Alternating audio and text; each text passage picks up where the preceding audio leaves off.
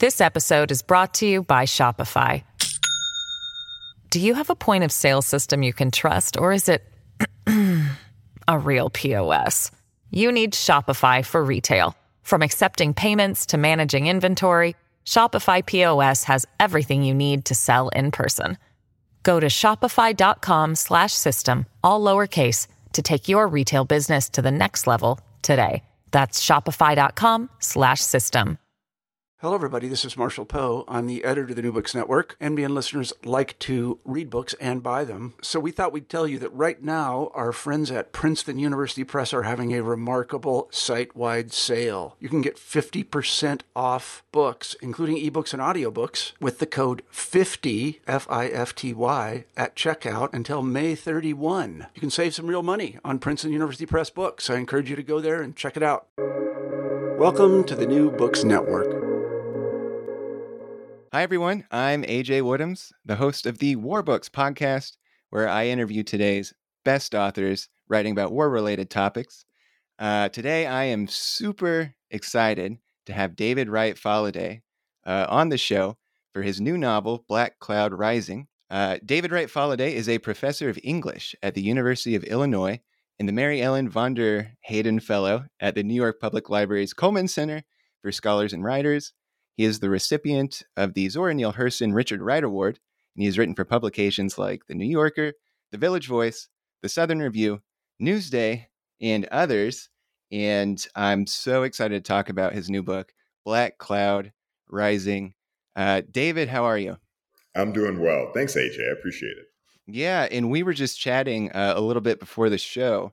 So this is a very cool interview for me because David is the first fiction writer that I've had on the show, and I'm a fiction writer, so this is very cool. But you've written nonfiction pieces in the past, correct? Yeah. I started as when I first started writing in my 20s, I was a journalist for a short period of time. Never a good one, but I was a journalist for a short period of time. When I started my MFA program in Virginia at VCU in fiction, a friend and I, who was a first-year poet, stumbled on the story that became Fire on the Beach, my first book, which was nonfiction. And Black Cloud Rising comes out of a story that I stumbled upon while researching Fire on the Beach. So I've written a fair amount of nonfiction at this point. Yeah, and this is a question I've got for later, but the main character of your book is the same man that you wrote your nonfiction book about, correct? Exactly. That's exactly right. Very cool. Well, let's dive right into the book. Actually, let's not dive right into the book. Let's get some context for the book, and then we'll dive into it. All right. So your novel, it takes place during the U.S. Civil War. So let's just situate the audience a bit. It's 1863 is when this story takes place. So we're a couple years into the war. What's going on? Who's winning right now? Who is losing? What's the situation in the Civil War when your novel takes place? So the novel takes place in Tidewater, Virginia, Northeast North Carolina, and at that point in the Civil War, the Union Army has a toehold in the South, which is to say there are Union troops further south in Louisiana and New Orleans, but then in the Outer Banks, the Union has taken control of the Outer Banks and also has a strong presence in Tidewater, Virginia, Norfolk, Portsmouth, that area. So as concerns the fighting, they're going back and forth. But that Union toehold in Tidewater, Virginia is what allows the events of the novel to take place, which is to say slaves from all the surrounding regions are fleeing into Union lines. And the Union Army at that point is realizing, well, initially they're using the slave labor to building, encampments, to help build fortifications, whatever. But certain generals realize that to form black regiments would, not only have the effect of removing slave labor from Southern, forces, but also would have a psychological effect to have these armies. It's contested in the North. There are some folks who are, opposed to it out of, just completely. There are other folks who are like, yes, let's use the slave labor, as labor, but let's don't arm them. They think that blacks might not be capable of being soldiers. This sort of this sort of active debate. And that's the sort of general context. And these soldiers are it's the African Brigade is this brigade, this unit that's been created. Talk a little bit more about that brigade, about this fear that that whites had with black soldiers being in uniform. Yeah, about the fear first. If you think about it, I mean, it makes a certain sense. There are several things going on, but a couple just sort of broader things going on. At the heart of Americanness, American identity is this fight around slavery, right? I mean, before the Civil War, even in the writing of the Constitution, the 3/5 compromise of the Constitution, whereby where slaves are considered to be 3/5 of a man, that is less a philosophical point than a pragmatic point. It's not that 3/5 of a slave is walking to the voting box. It's that the person who owned the slave had that many more votes. And that was to try to keep this balance of power between the slaveholding states and the non-slaveholding states. So there's this just pragmatic question around slavery. Are we going to be a slave nation? Or are we going to be a free nation? That thing is out there. At the same time that in the South, as we move from, in the colonial era, as we move from indentured servitude towards slavery, slavery was not inevitable. But as the move goes from indentured servitude to slavery, particularly in certain regions of the South, the slave population just gets big, it booms. You know, at certain points, in South Carolina at a certain point, there's a bigger slave population than there is a white population, and particularly in certain parts of South Carolina. And so it lends itself then to rebellion, right? So the Stono Rebellion, and I forget the date, but in the early 1600s is one of the very first famous ones, where the Southern white population recognizes itself at risk. Significantly in the 19th century, and not so far, in fact, in Tidewater, Virginia, Southampton is in that same area, Nat Turner's Rebellion, 1831. At that point in 1831, even in Virginia, tobacco has depleted the land. They're having internal debates in Virginia leading up to that moment in 1831, where they're thinking about abolition themselves, right? Nat Turner happens, the Nat Turner Rebellion. I think the number is 59 white folks, men, women, and children are killed. The threat of rebellion is a constant fear. So the fact of, or the possibility of armed black people, of armed black men in particular, but armed black people broadly, is just an undercurrent of Southern American identity in particular.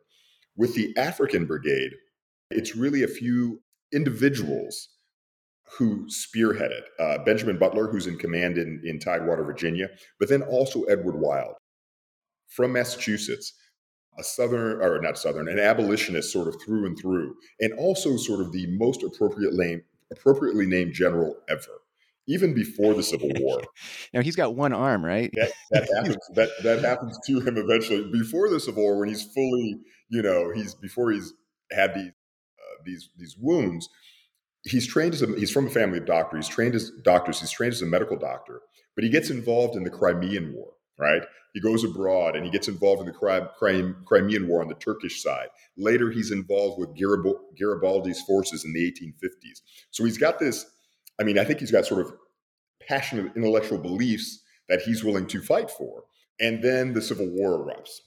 So he raises a regiment of troops in Massachusetts, white troops. They fight at the Battle of South Mountain. He's wounded in one arm, right? His arm is more or less incapacitated. He's back home. He recovers, goes back, rejoins his regiment. They fight at Bull Run. He loses the other arm. So he effectively has partial use of one arm. He's back recovering. And it's in that time that he helps, if y'all remember the movie Glory, he's one of the people who helped the Matthew Broderick character raise that regiment of troops, the 54th and the 55th. And I don't know if that's what gives him the idea or this is something that he had brewing, but he then goes south. And this is slightly digressive, but it was actually part of the reason that I ended up writing the novel. I mean, it goes back before Fire on the Beach. Speaking of Glory, there's a scene in Glory, and I loved the movie when it came out. I was living abroad, being a I wondered really what not the intersections between your story and that movie might be. Yeah, it was 1988. I was a bad journalist in France and trying to start to write fiction. And I went to see the movie Glory, and it was striking to me. I thought it was just a wonderful movie. I hadn't seen that story before. I didn't know the story, and I thought that what it was trying to say about just sort of revealing the active role of blacks in the Civil War was wonderful. But there were two things that struck me. One, it's Matthew Broderick's story, you know. So even though it's the story of the 54th Massachusetts Regiment, it's really not Andre Brower or Morgan Freeman or Denzel Washington's story. It's really Matthew Broderick's story. I'm like, okay. But within that, though, if y'all remember the movie, later in the movie, when they're finally dispatched to the South, the 54th, they go out on a foray into Darien, Georgia. And it's based on a foray that the 54th did. And they do it with another regiment. But the other regiment of blacks are recently freed slaves. They're men who have fled from the plantation or were liberated by the Union Army and formed into a regiment. And the way that the film juxtaposes those two regiments was striking to me. On the one hand, you see, Morgan Freeman and Denzel Washington, they're in these, blue shell coats and these blue pants. The other regiment, and it may be historically accurate, but visually it had this effect. They were in blue shell jackets and red pants. And they show them marching down the road in this regiment of recently freed slaves. So like yesterday, these men were on plantations, working gang labor, sun up to sundown. Once they're in the Union Army, they can't seem to manage to march together. They're sort of bumbling around as they march. They seem really undisciplined. Again, recently freed slaves. At one point, one of them who has a musket runs up to his commander and he says in this really heavy dialect, he says, Massa, me fire musket. And it was so striking to me visually and otherwise. It was kind of out of minstrelsy, the way that they were portrayed. And at that moment, I remember thinking, I love this movie. And if I can ever tell those guys' story, I'm going to tell it. And that's a little bit what's happening here. These men were they were slaves, they were on farms and plantations, and suddenly they're part of a unit. And I just wanted to show their complexity of character and that they were, in fact, effective, good soldiers, which was the case with the African regiment, the African brigade. No, you're absolutely right. There's only a particular story that gets told about the Civil War. I mean, really, all wars in American history up until recently have been told through the same lens. But I want to come back to that. Let's talk about. So you have the African Brigade. How many people are in the African Brigade, and what is their mission? Why are they formed, and what are they supposed to be doing? So there's the historical record, and then for the purposes of my novel, I'm going to manipulate it a little bit. Sure. What was effectively the African Brigade in history was a few different regiments of United States colored troops. So the what would become the 35th and the 36th, the 1st North Carolina Colored Volunteers and the 2nd North Carolina Colored Volunteers. The 1st North Carolina eventually ends up going to South Carolina. So it's fundamentally the 2nd North Carolina Colored Volunteers. I'm saying this, I know it's a general audience, but this is a war podcast. So for any Civil War buffs, I want to be on the historical side, let you know that I deformed the record. So it's the 2nd North Carolina Colored Volunteers that becomes the 36th United States Colored Troop. There's, I think it's the 5th USCT from Ohio, and then part of a different unit forms the African Brigade. I make mention of the other two in the novel, but for the purpose of the novel, it was just cleaner and easier to just make it what was the 2nd North Carolina Colored Volunteers. So effectively, there were about 1,000 strong in the novel. In history, there were a little bit more. And so, about 1,000. I think there were roughly 10 companies, and they were all commanded by white officers. So they had black non-commissioned staff, and some of the criteria for being a non-commissioned officer, one of them was just sort of literacy, because of the reports and this and that, whatever. Men who distinguished themselves or seemed to be able to distinguish themselves as leaders, but they needed to be able to read and write. which obviously wasn't very common from that slave population. The white officers, some of them had followed Edward Wilde from his previous unit. The head of so Wilde is the commander broadly of those men. Colonel Draper, Alonzo Draper, was underneath him and was effectively in charge. And he had been in command of another white Massachusetts regiment. Some of his former men came to be officers. The way that the Union Army incentivized these men to be officers in black regiments, because it wasn't clear that people would want to, was you could be a non-com in a white regiment and become an officer in a black regiment. So that's the case for some of those men. That led to some problems. But they also found some men who were, capable officers and all that. Now, did many of the officers, did many of them command for practical reasons of career advancement, or were they largely ideologically? No, it was mostly practical. It was a mix. Yeah, I mentioned it sort of in passing in one of the chapters of the novel, where Richard Etheridge, the main character, is reflecting on some of the leaders they had, and I'm taking that straight from the history. The first commander of his company, Company F, was a man named Ives, Ives, and he was a drunk. He ends up Alonzo Draper ends up running him off because he's a drunk.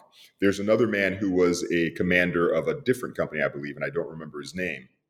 But I make the comment in the novel. I took it straight from the history. At one point, there's a dog in the regiment, and he calls him Sergeant Blackie or something, the black dog, and talks about how the dog was more capable than any of the black troopers could be. There were some men who had racist tendencies, and they just went for the opportunity for advancements or whatever. Draper himself, Alonzo Draper, the colonel in charge underneath Wilde, was also a hugely, again, taken from history. All the characters I took from history, the vast majority of them. And with characters like Wilde and Draper and Richard Etheridge, for whom there was a fair amount of history, I tried to, obviously I'm fictionalizing, but I try to hold true to who they were as characters. And I say that as a way to say, Alonzo Draper was another hugely interesting, important figure. He was sort of self-taught, read in the law, but hadn't been formally trained before the war, formally trained in the law, had this, not just an abolitionist impulse, but egalitarian impulse. So he organizes, he's from Lynn, Massachusetts. He organizes the shoe workers in Lynn, sort of this, before unions, this cobbler's strike, for better working conditions. He had this sort of egalitarian impulse. When the Civil War breaks out, he leads a white Massachusetts regiment, where he's a captain in it. But when the opportunity comes to serve with black regiments, he jumps on it, again, for noble aims. Sure. Interestingly, though, so there's a moment in the book where he makes a comment to a journalist who's accompanying them. The journalist asks him, a man named Tewksbury, who was an actual figure, asks him the difference between leading white troops and black troops. And Draper says a thing similar to what the other man I'd mentioned. He says that training the men is like, he equates it to training a dog and talks about how sometimes you have to cuff them on the nose. I took that straight from Draper's words, which demonstrates this sort of racist beliefs that he had about black people, but largely from not knowing. So the thing that I try to show also is the arc of his character over the course of the novel, because clearly his racist tendencies or beliefs weren't akin to the other one. The other person, was just there for advancement. Draper was an abolitionist and believed, as far as I can tell, in the capacity of blacks to advance. He just felt that they were at a lesser stage of development of civilization. And then the men of his regiment are going to, show him otherwise. Sure. No, and his character, and I'm glad actually a lot of these, I did get a sense that there's a lot of actual history in your book with these characters, and even news clippings. And so I'm glad you're able to show it like that. So this brigade in your book, they have a very particular purpose, which is to hunt down Confederate partisan soldiers. You call them bushwhackers in the novel.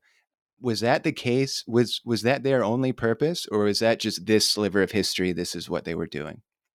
That was this particular sliver of history. And they were doing a little bit more. And it goes back to that, from your initial question. This debate is sort of actively raging about the capacity of blacks as soldiers, of African Americans as soldiers. Wilde, again, appropriately named, he recognizes that armed black men in the South, they will cause terror. They will cause fear in the local population. And there are parts of the South, like that area of northeast North Carolina, that is technically the South, right? I mean, it's the South in that the state seceded from the Union, but because the Union is in control to the north of it, and because the Union has a strong foothold in the Outer Banks to the south and east of them, they're in a sort of limbo. So in that region of northeast North Carolina, there are still active plantations. There are active, slaveholders, but there's not a Confederate army presence. So some slaveholders are unionists. Some maybe by belief they didn't want to secede from the Union, but they don't necessarily want to give up their slaves. They're slaveholders. They just don't. They want to be part of the Union. They're not.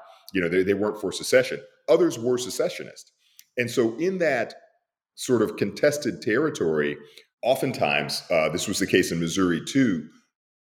Bushwhackers, rebel units arose to try to support the Southern cause, to confront the Union Army that's just to the north and the south. Wilde, recognizing this, decides that he's going to be able to prove that black men are capable of fighting by getting them in the fight. And the nearest opportunity is against those, rebel guerrillas just to their south. But the other reason, and I don't know this for a fact, but it seems fairly clear to me that he must have apprehended this or understood this. Most of those men come from that region. So in going to that region and confronting the guerrillas, they can also then confiscate slaves, right? Slaves are contrabands of war. So all those slave holders in the area, whether they're pro-union or pro-secession, Wilde's aim is to go down there and liberate the slaves. And for his troops, a lot of them are going to be liberating friends, family, folks they've known. And so that was the other reason for this particular foray. So the sort of dual reasons, showing that these black men can fight and at the same time incentivizing them to fight by the area, the region in which the foray takes place. This episode is brought to you by Shopify. Do you have a point of sale system you can trust, or is it a real POS? You need Shopify for retail. From accepting payments to managing inventory, Shopify POS has everything you need to sell in person. Go to shopify.com/system, all lowercase, to take your retail business to the next level today. That's shopify.com/system. Yeah, it was striking in the novel how much all of these characters, like they know each other and of each other. And I thought that was really interesting. Let's talk about your main character, Richard Etheridge, who I thought was just a really compelling character, and really thought you told Richard's story very well. And I know he was a historical person, so maybe first let's talk about the historical Richard Etheridge. Who was he? What was his story? Yeah, Richard Etheridge. I mean, if you ask me, he's this sort of he's more and more recognized now. In fact, to be honest, he's been in the past 20, 25 years, we are catching up to recognizing Richard Etheridge for his heroic role in history. So I stumble upon Richard Etheridge with David Zobie for Fire on the Beach because during the age of sail, when most everything is traveling by water, before the 20th century, there were, in the United States, we formed what was called the United States Life-Saving Service. It is part of what becomes the Coast Guard later on. So basically, the early efforts at a Coast Guard was these land-based stations that were about 5-6 miles apart and that were staffed by crews of 7. There were about 200 along America's coastlines. And they would patrol the coast at night and keep a lookout from a watchtower during the day and just make sure that passing shipping was okay, right? And they signaled them, this and that, whatever. If a ship was in trouble, they had ways of going to their rescue. Of those 200 odd stations, the life-saving service was first formed in the United States in 1874. Of those 200 odd stations, there was one that was staffed and run by African Americans, and that was on Pea Island, North Carolina. And Richard Etheridge was the first keeper of the Pea Island life-saving station. So just the fact of that makes him interesting. But his service as a Coast Guardsman, as a lifesaver, was also heroic. I mean, 5 months after he takes control of the station is burned to the ground, right? There's local resistance to the fact of these Black lifesavers. He mans his crew with rigor and discipline, again, against the odds. And then in 1896, 16 years after he takes over the keepership, he performs this really heroic rescue. During a hurricane, the life-saving crew to the north and the life-saving crew to the south have quit their stations because the land is being overwashed by the sea. They stay out there. They can't patrol, but they keep a watch as best they can during the night from the observation deck, again, during a hurricane, which in and of itself, I wouldn't want to do. They spot a light. They go down abreast of this ship. They can't use their equipment. And so what they decide to do, rather than just sort of let these people perish out, in the ocean, the ship had grounded about 75 yards off the shore. What they decide to do instead of the equipment they can't use is they tie a line between two surfmen.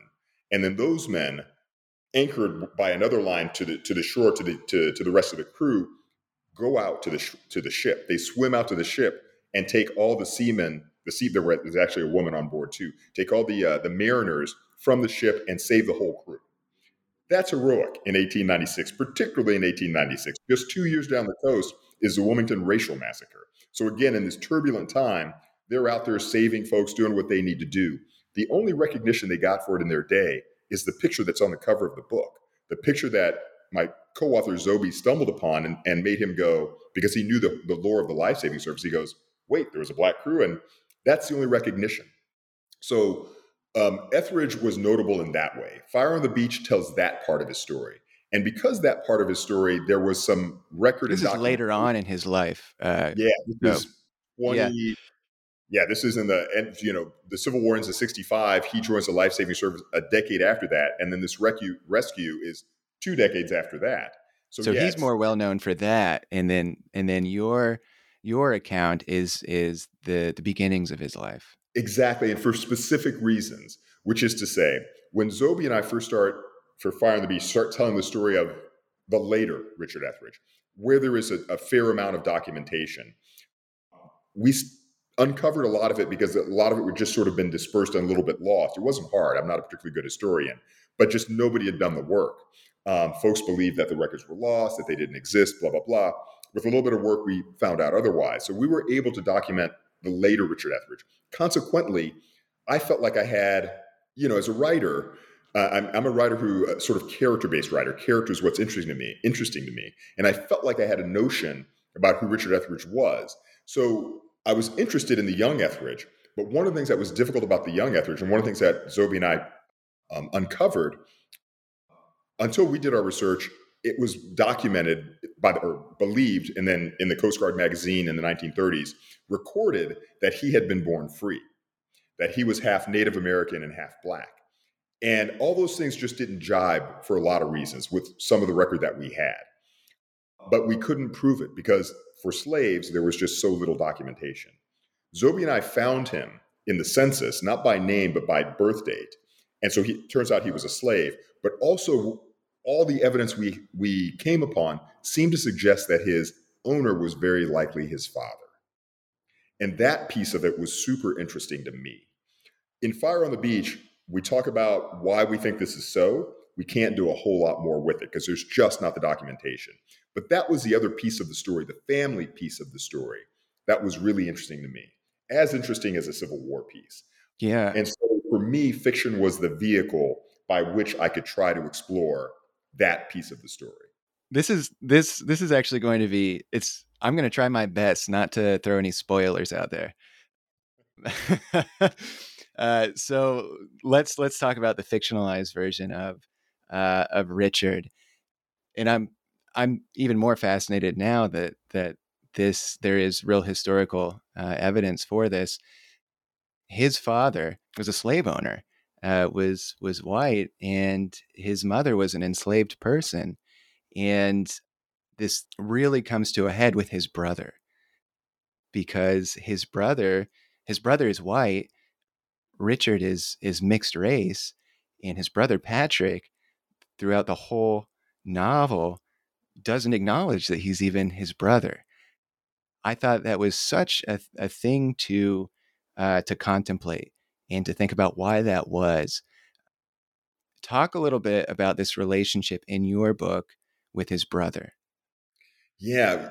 Earlier, you mentioned these sort of received stories that we get about wars broadly and about the Civil War in specific. I remember my earliest memories of learning about the Civil War in school was this notion that it was brother against brother. So that was my next question. That was my next question, David. I'm so glad that you just said that. If one brother is white and one brother is black, right?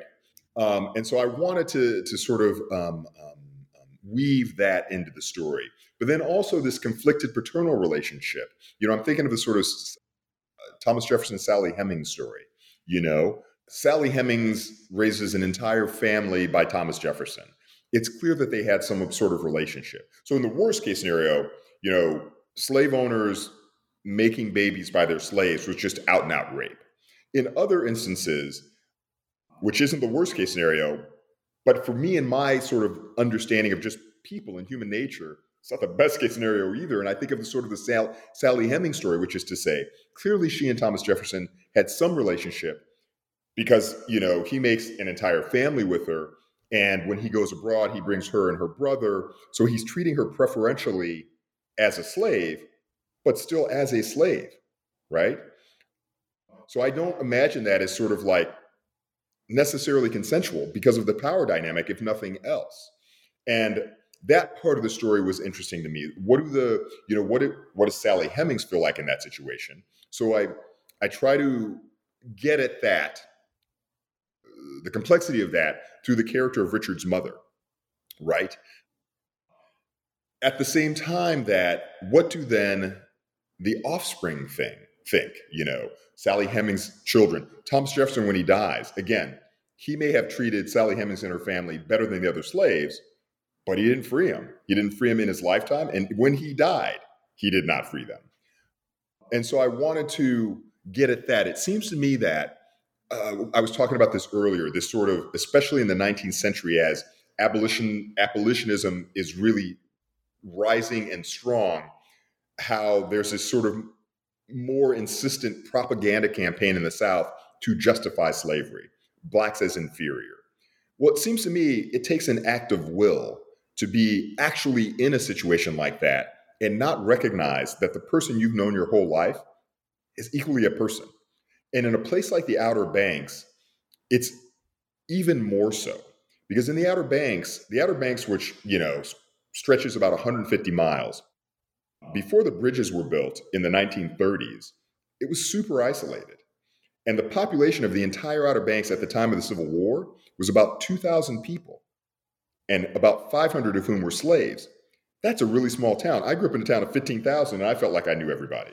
In a community of 2,000 people, a quarter of whom are slaves, you know a lot about everybody. So in those circumstances, where there are cases where, slave owners are making babies with their slaves or with slaves, it just takes an act of will to sort of not recognize equal humanity in that other person. And that's part of what I wanted to try to dramatize on the page. So Patrick Etheridge becomes a really, really important character for me in the book. I was talking to a book group last night, and I was talking about this, and this may or may not speak to you, but it's more of a fictional point, a sort of process point. Because I'm interested in character and because I wanted to dramatize complex characters, white and black, Southern and Northern, all together. Part of what I try to do in the novel is set up these juxtapositions. And so the obvious juxtaposition is Patrick and Richard. But then, as a way to sort of understand Draper, I try to also establish a juxtaposition between Draper and Patrick in their relationship to Richard. how their friendship evolves, or in the case of Patrick, can only evolve so much. Wild and John B. Etheridge, who's Richard's father. Sarah Etheridge, Richard's half-sister, and Fanny, his betrothed, his beloved. Again, in setting up these folks who have this different relationship to the central character that is complementary, but also in conflict, I hope gets at the complexity of the thing that we were just talking about. This act of will that it takes to, again, be blood related to somebody, know them your whole life, grow up side by side with them, and at a certain point, be incapable of seeing them as more than what the larger society tells you they are. Absolutely. And I mean, Richard and Patrick, they are friendly at the very beginning of the novel. But like you just said, that relationship can only go so far. And you very quickly demonstrate that when the father comes into the scene and treats Patrick much differently than Richard, even though they're both his sons.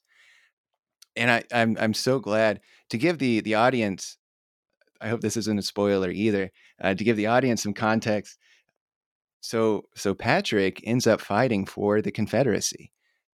So you've got Richard fighting for the Union Army and Patrick, his brother, fighting for the Confederacy. And growing up, the story that's told, it's just like you said, like after when you get very quickly, when you start talking about the Civil War, somebody will say it was brother against brother. And that's kind of like that, images are conjured of like two young white men in Kentucky. And like one of them like goes off to join the Union and one joins the Confederacy, and they both love each other, but they've got these torn allegiances or whatever. And that's the story that most people get told about the Civil War. And so I love what you did in your book in adding to the complexity of that with Richard and Patrick being different races. So what impact do some of these traditional narratives then? What impact did those have on you writing this book? That's a great question. So at the University of Illinois, I teach a couple of courses that are all about Americanness, all about American identity. And for me, in the background of all this, probably in all my writing, but certainly in the background of this novel, were some of those questions. One of the courses I teach I call Slavery and Identity. And we look at, sort of texts created over the course of slavery and try to understand the history then of slavery through the popular representations of slaves and of slavery. And that's in the background for me of this novel. Again, what I was talking about a little bit earlier, this the sort of hoops you have to jump through to imagine a Sambo figure of somebody who you grew up your whole life, to imagine that, that person is just sort of shucking and jiving or whatever, and or not shucking and jiving, but is incapable of sort of the things that you might be able to do yourself. The flip side, though, is equally true from the African American perspective. The shucking and jiving, dissimulation becomes not just a defense mechanism, but a way of resisting, right? So I wanted to understand the Black characters in the novel in their complexity too. They're aware of these images of themselves, right? Minstrelsy, these Sambo figures, they see those things too. And they know themselves to be fully human and fully capable. But during slavery, it's maybe to their advantage to shuck and jive some. After slavery, or during the Civil War, we talk about it rightly as a fight for freedom. The Black men are fighting for freedom, but not just that. They're also fighting to challenge that representation of themselves. They're fighting for full citizenship, right? The Civil War happens fully 50 years before Marcus Garvey. There are some back to Africa movements. I mentioned some of them in the book. Some of the soldiers are imagining, once I'm through with this fighting, I'm going back to Africa. But that was pretty rare. Those men weren't fighting for an opportunity to, get free and return to some idealized African homeland or even to leave the South. What they wanted to be was fully recognized fully as citizens. That's what they're fighting for. So not just their freedom, but their equality. And I wanted to try to get at notion some too. Is that kind of answering your question? Yeah, it does. And, I've got to say, for in the in the sphere of Civil War literature, another reason why your book was very interesting to me, my first novel that I ever tried writing, it was a Civil War novel. And so like I tried to like immerse myself in a lot of Civil War literature, just what other people have written. And your book is the first that I've ever read that has the African American soldier experience at its heart. And before this interview, I was thinking, I was like, gosh, there's got to be some others out there. And so I think I did like a Google search, but it's I couldn't find so many. I don't know if you had a similar experience when you were thinking about writing this novel, but I remember I read a separate article about a reason why a lot of African American writers and scholars don't write about the Civil War. And I went back and found that article, and it was actually by Ta-Nehisi Coates in 2011. So the title was "Why Do So Few Blacks Study the Civil War?" And his argument is really a lot of what you've been saying is the stories are, it's a story about white people. It's told about white people and for white people. I guess first I wonder if you agree with that, but then do you think that with books like yours, do you think there will be more? Do you think stories about African Americans in the Civil War, do you think that will become more common? So the first part of that's a great question. To the first part of your question, I guess I would articulate it differently from how Ta-Nehisi Coates articulates it, which is to say, and maybe this answers part of your second part of your question too. Historically, like you've mentioned, the Civil War was cast in a certain way. And that way tended to be about white people, about white society in the context of the benefits for white society. The thing that I think, the way that I would articulate it slightly differently, though, is that Black folks have always been a part of that from the very beginning. I talked about that act of will that it takes to sort of rewrite the history that's happening right in front of your face. That doesn't mean that the thing that's happening right in front of your face isn't happening. It just means that there's this great effort to cast it otherwise. If we think about the Civil War, this is slightly different. But if we think about how the Civil War story is told, our national understanding of the Civil War right after the Civil War is radically different. There's this sort of 50-year post-Civil War that happens where the South sort of wins the propaganda campaign. And we get all the statues and the monuments and the military installations named after Civil War generals. But that's the propaganda campaign. It doesn't, and so if we apply it to what Ta-Nehisi Coates was talking about and what I'm responding to slightly differently, Black folks are there from the very beginning. They're instrumental from the very beginning. Their contribution, and it's not just as labor, it's American identity. As a simple example, think about minstrelsy. There's a book by Eric Lott, came out 20, maybe 25 years ago, called Love and Theft. That's a history of minstrelsy. He's a professor at Virginia. He used to be at Virginia. Maybe he's not there anymore. He was at University of Virginia when he wrote the book. So minstrelsy, this sort of, it rises in the 1820s.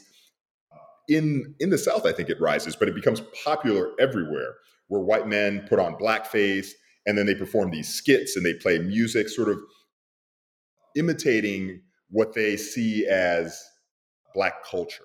And so it's got this mocking element, the blackface and the big red lips, and the characters are Sambo figures and buffoons and all this. Lott's argument, which I find compelling, is that there's an element of love to that too, right? You're stealing something. On the one hand, the book's called Love and Theft. You're drawn to that not just to make a joke. You're drawn to it because you're also drawn to the music. You don't understand the music. It's different from what you understand music to be.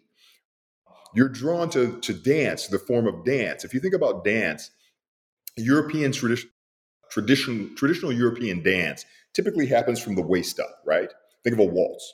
It's just your legs that move. African dance, your whole body's moving, right? White people are seeing that in the slave community. They don't know what they're seeing, but they're drawn to it.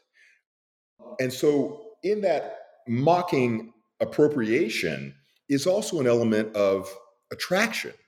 And I think that's the complexity of it. Another really clear example is what we're calling black music. In the world, beginning with ragtime, so late 1800s after the Civil War, ragtime in the world broadly, in the world at large, is sort of recognized as distinctly African or distinctly American music. In fact, they sort of acknowledge it as the first truly American cultural production, ragtime music. In the United States, it's seen as black music and kind of initially in kind of low music until it gains the same popularity. People want to call ragtime black, but that doesn't actually accurately describe it. So ragtime music is using African musical rhythms, a heavy emphasis on syncopation, but with a European instrument, the piano. It's a marriage of things. The problem is that as a society, American society, we tend to not want to see the marriage of the things, right? So that's a long-winded and a little bit abstract way of getting at it. The central question is, I think that Coates is right. The story has been told in a certain way, but that doesn't change the fact of the history, which is that the story is more complex. So to your second question, it's what I was hoping to do with the book, trying to do with the book. And I hope that more people will, and I think more people are telling those stories sort of, the current efforts in some state governments to, quash these stories. That aside, I think people are trying to tell these stories in more complicated ways. And those are the stories that I'm interested in, frankly, Well, I guess then, why personally? So I know you had written another nonfiction book about Richard. So then personally, why was this an important story for you to tell? All those. For me, Americanness is about mixedness. It's about, amongst the first laws passed in colonial Virginia were anti-miscegenation laws. They're not passing them because, suddenly there are some slaves present and they might sleep with some indentured servants. They're passing them because they are sleeping together, right? Because they're creating their own society with their own interests that poses a threat to the ruling class. And so from that, America has created this really diverse multicultural identity. And not just black, white, race broadly, understandings of sort of ethnicity, the way that they impact upon Americanness. And we tend to, as a society, and I'm using the word deliberately, want to whitewash it kind of. We want to kind of reduce it. We want to simplify it. So for me, my own interest is exploring the complexity of our mixed cultural antecedents, our mixed cultural identity. That's at heart of the story. So as much as it's a Civil War novel, a retelling of that piece of the Glory movie, it's also, for me, just as much Richard Etheridge and Patrick and John B. How do they figure out how to be together in that same space? Wonderful. Well, I know our time is ticking down here. First, thank you so much for this discussion and Really fun. for being on here with me. Am I wrong that are there any other chronicles of novels about African American soldiers? There are a few, but not many. I remember doing that research when I was trying to sell the book, so I had to sort of, Yeah. the query letter, put up competition. There aren't a ton. There are some interesting stories that'll fold some black characters in. There are also the story of slavery. I mean, we've had more in the recent past, but it's also a story that we've tended to want to avoid and have tended to tell in a certain way. Roots sort of, blows the top off that. So there are some, but they're not as many as there might be. Let's just say that. Well, David, what are you working on next? With that same theme of mixedness, I've got a novel. I have a complicated backstory, which is to say, my mother was a French Jew, survived the war, survived the Holocaust, and after the war, she was a fairly young person. She was a little, révoltée, as the French say. She was sort of outraged by everything. So she also wore a Star of David, but she really embraced sort of communism, the anti-colonial movement. Fell in love with a French. This was in France with a man from a black African from the French colonies. They're young. They have this sort of turbulent romance fall apart, and she sort of impetuously marries a black GI. Later, she ends up getting back together with the African man and producing a child, me, as an affair. She's still married to the black GI. So that story of that love triangle intrigues me, not just because of the love triangle part, but the African man, my biological father, was descended from the kings of Dahomey. So that recent movie, the Woman King, that's about the slave trading kingdom of Dahomey. Those were my ancestors. The man that I thought was my father, a black American, necessarily was the descendant of slaves. So it's that love triangle between a Holocaust survivor, the descendant of African slave traders, and the descendant of slaves. Wow. And is this a fiction or nonfiction book you're working on? The one I'm finishing right now is fiction. It's a novel, and it's really just about the love triangle. But in so doing, I wrote a piece that came out in the New Yorker last summer called "Mixed It." I think online it's called "The Truth About My Father." And I was doing that in part as an exercise to try to understand the characters, because I was, bumping my head up against a wall, particularly with the character based on my mother. And a fellow at the library last year, I was a fellow, as you mentioned, at the New York Public Library, suggested I write her as nonfiction. And in so doing, I think I began a memoir, basically. So Okay. The thing that I'm finishing is a novel set in 1947. It's the love triangle. The thing that I will write next is more memoir, and it'll try to open the story up and, delve more into the history and all that. Well, you've definitely got a reader here. So I'll be waiting. I'll be waiting for it to come out. And finally, here, David, where can people find you? Are you on social media? If somebody wants to get in touch with you, DavidWrightBooks.com is my website. Also, just through the University of Illinois English department, my email address is there. Those are probably the best ways. And please do feel free. I try to respond when folks reach out. It just seems weird to me to have somebody who's interested in your work and to not, at least have the courtesy to say thank you or something. So it may take me a little bit. I mean, it's not like I'm inundated with mail, but it may take me a little bit, but I try to respond. So please feel free to the audience to reach out. Perfect. Well, thank you again so much. David Wright, Faladé, Black Cloud Rising. Go buy it. Go to the library and check it out. Read it. It's such a good story. And David, thank you so much for coming on the show today. Thank you, AJ. It's been a really fun, wonderful conversation. Thank you. Thanks.